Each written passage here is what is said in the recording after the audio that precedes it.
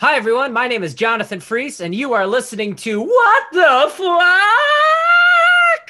Where we talk about topics that have caused so much damage, people don't come to church anymore.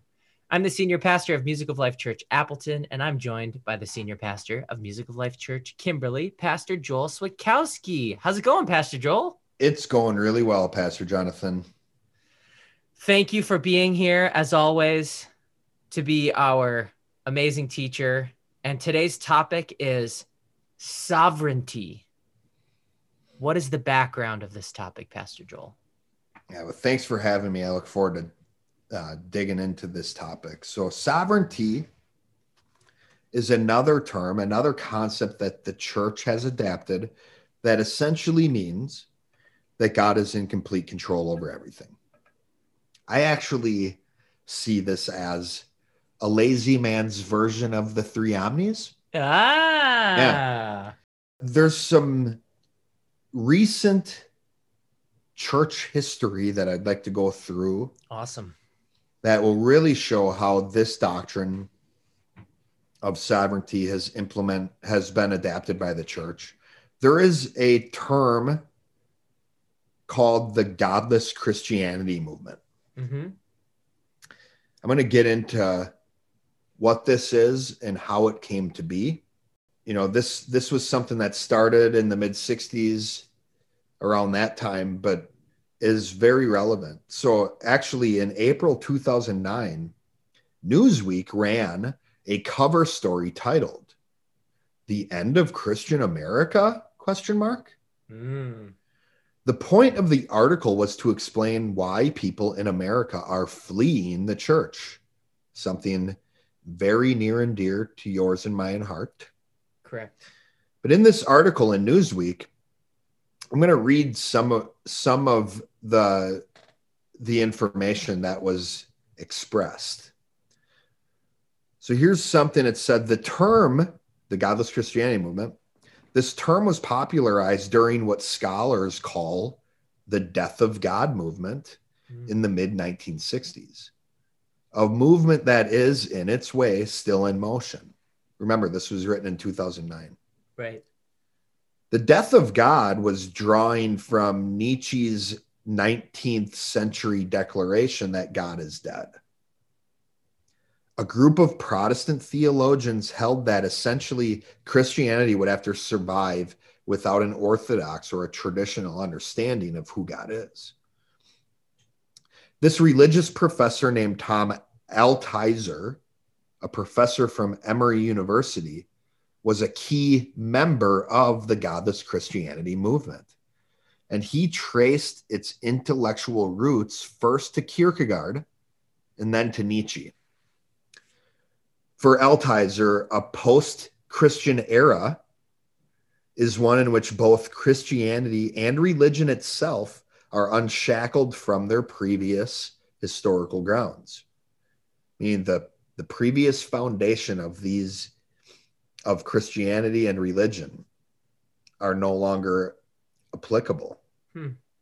Furthermore, this article expressed that for the church, religion shall mean for us the feelings, the acts, and the experiences of individual men in their solitude, so far as they apprehend themselves to stand in relation to whatever they consider the divine. So that's just some of what was written in that article in Newsweek. But for over 50 years in America, the church has intentionally chosen to go without an orthodox understanding of God. The church has intentionally chosen not to define God. The church has intentionally chosen not to understand what God is like. And actually, A.W. Tozer warned us of this. In his book, The Pursuit of God, famous book, famous theologian, A.W. Tozer, he said, before the Christian church goes into eclipse anywhere, there must first be the corrupting of her simple, basic theology. She simply gets a wrong answer to the question, what is God like? Though she may continue to cling to a sound nominal creed, her practical working creed has become false. The masses of her adherents come to believe that God is different from what he actually is. And that is heresy of the most insidious and deadly kind. A.W. Tozer also wrote this in the 60s as well. So we've been warned of this, and really, the history of this topic of sovereignty, of this explanation of who God is founded in a belief that God is dead and ignoring the warning from one of the great 20th century theologians who said, might paraphrase what A.W. Tozer said. Mm-hmm.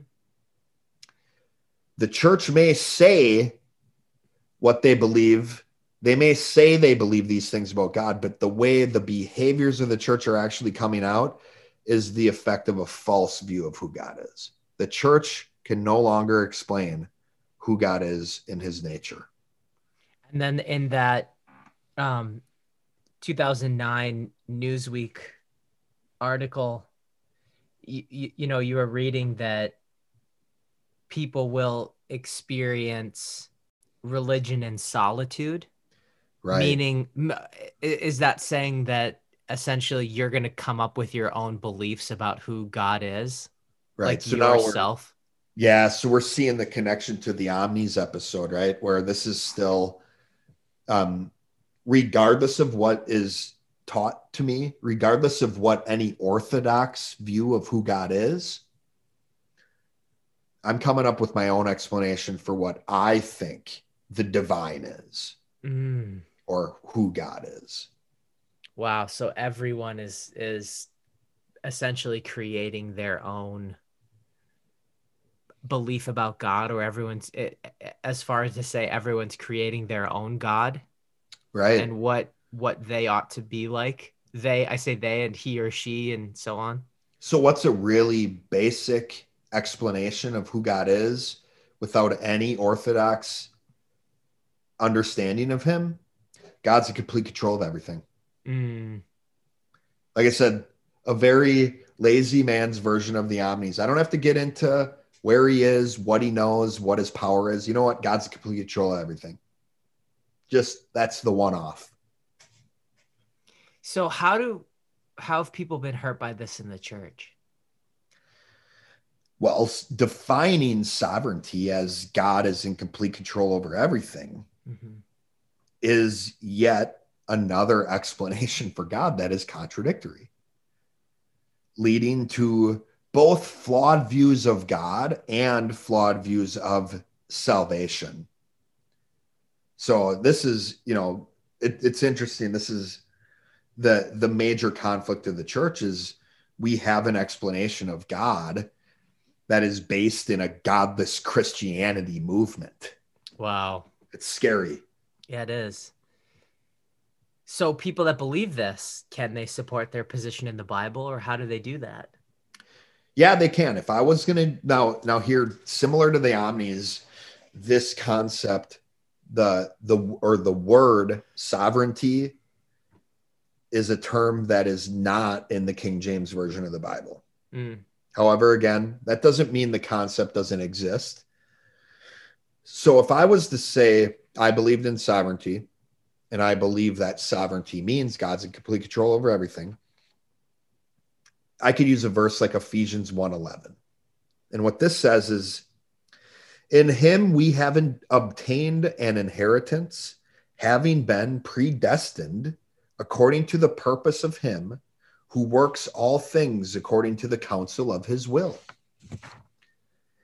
So complete control over everything, meaning everything's mapped out. That's what, really this verse it's a good one for us to discuss, because it also introduces the hidden part of sovereignty, which is the doctrine of predestination.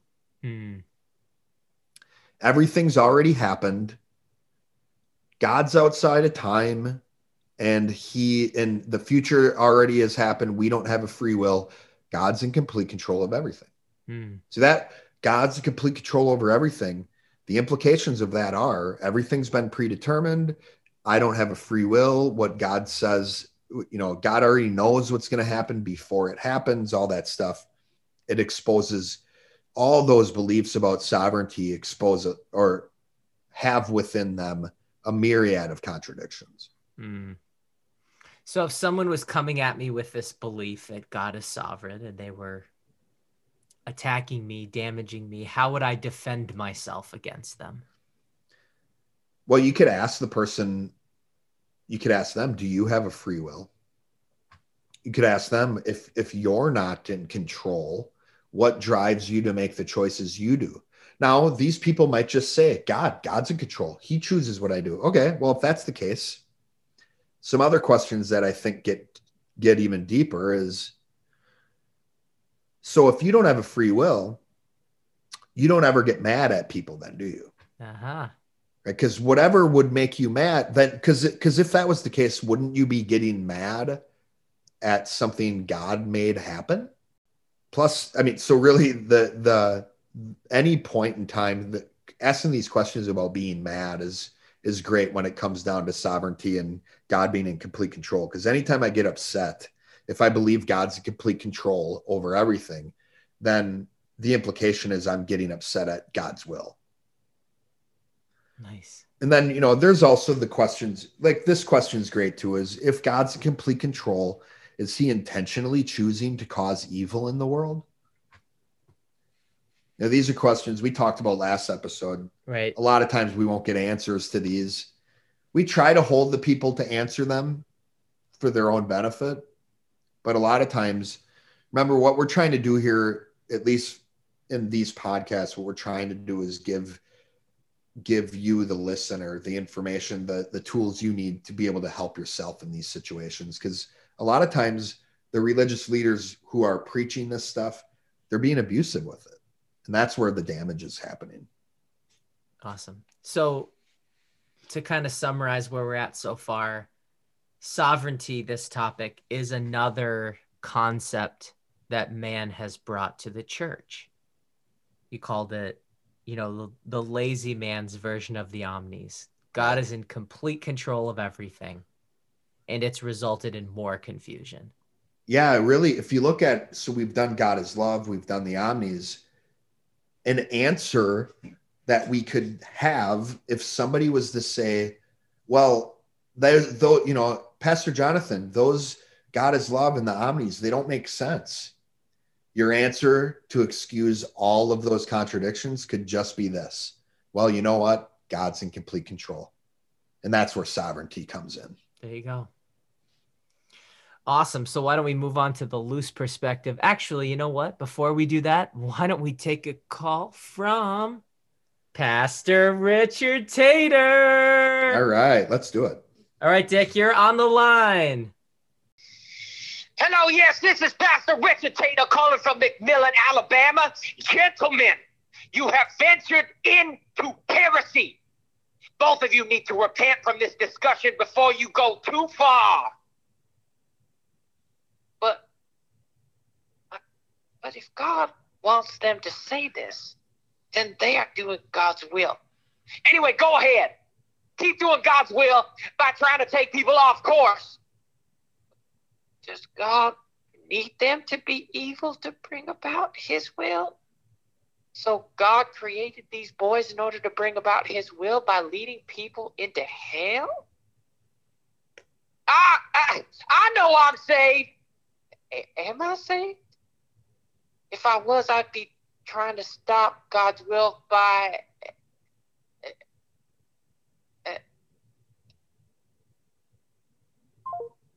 Hello? Pastor Dick? Are you there? Hello? Oh, okay. Looks like Pastor Dick hung up. Pastor Joel, yeah. Any thoughts? Any comments? Yeah, wow. I hope Pastor Tater's okay. I mean, he sounded just like the people we've helped get off antidepressants. Oh. And we're actually going to talk about that in a coming episode. Pastor Tater, if you can still hear us, if you're still on, if you're still listening, please stay tuned over the next few episodes. We're going to be unpacking a lot of this. And yeah, we appreciate your call. Wow. Yeah. Well, thanks for saying that. All right, Pastor Joel, what is the other side of this argument? What is the loose perspective? It can be summed up by this concept called the emergent church. The emergent church is really what's come out of this godless Christianity movement. It's really this idea of a church that universalism exists, and we really don't have definitions to any of the terms that make up the faith that we hold to be true. And really what this gets down to then is this belief, this loose side, is nothing really matters because I'm not responsible. And if things have already been decided for me, and if those things are also things I can't understand, then what's the point? And also the implication is I don't even need to read my Bible. God's in complete control over everything. So what's the point? Wow. So how have people been hurt by that perspective? Well, people don't read their Bible. I mean, if God's in complete control, he's in control over how much I read it anyways, right? But so these people, they don't think they have to be responsible for their actions, yet they still get upset at others when they're not understood for their actions. And we're going to see, we brought up depression a couple times in some episodes. We're going to see that depression is caused by judging others and then rationalizing the same behavior when you do it. And we're also going to see that the way to get off antidepressant medication is to understand God's definitions for the words God used. Wow. So how would you defend yourself against someone who is coming at you with this perspective? I'd ask them, would they be okay? Would you be okay if I projected my definitions on the words you use? Why is it okay for you to do that to God then? Why is it okay for us to make these projections onto God about what he cares about? Yeah. How is it okay for me to say God's in complete control over everything and also say nothing matters and project all of those beliefs on it as if it's God's fault? Would you be okay if I did that to you? So I want to unpack this predestined concept a little bit. Cool. Because if you look up, some of these definitions aren't that hard to get. You get a concordance and you look up the word predestined.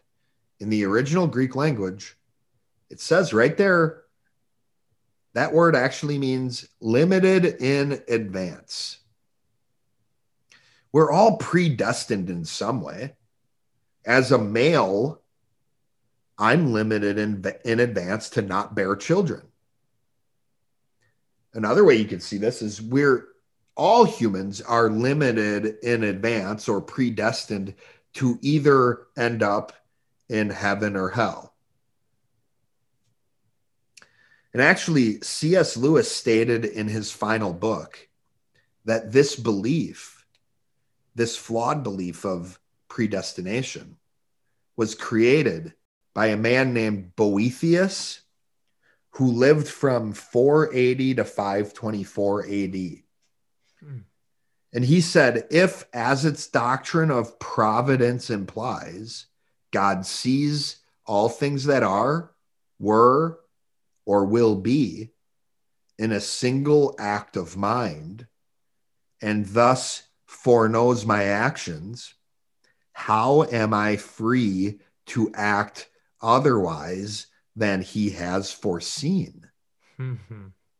So this is this poses this really great question as an effective this flawed view of predestination being there are certain things God has already seen, that not even certain.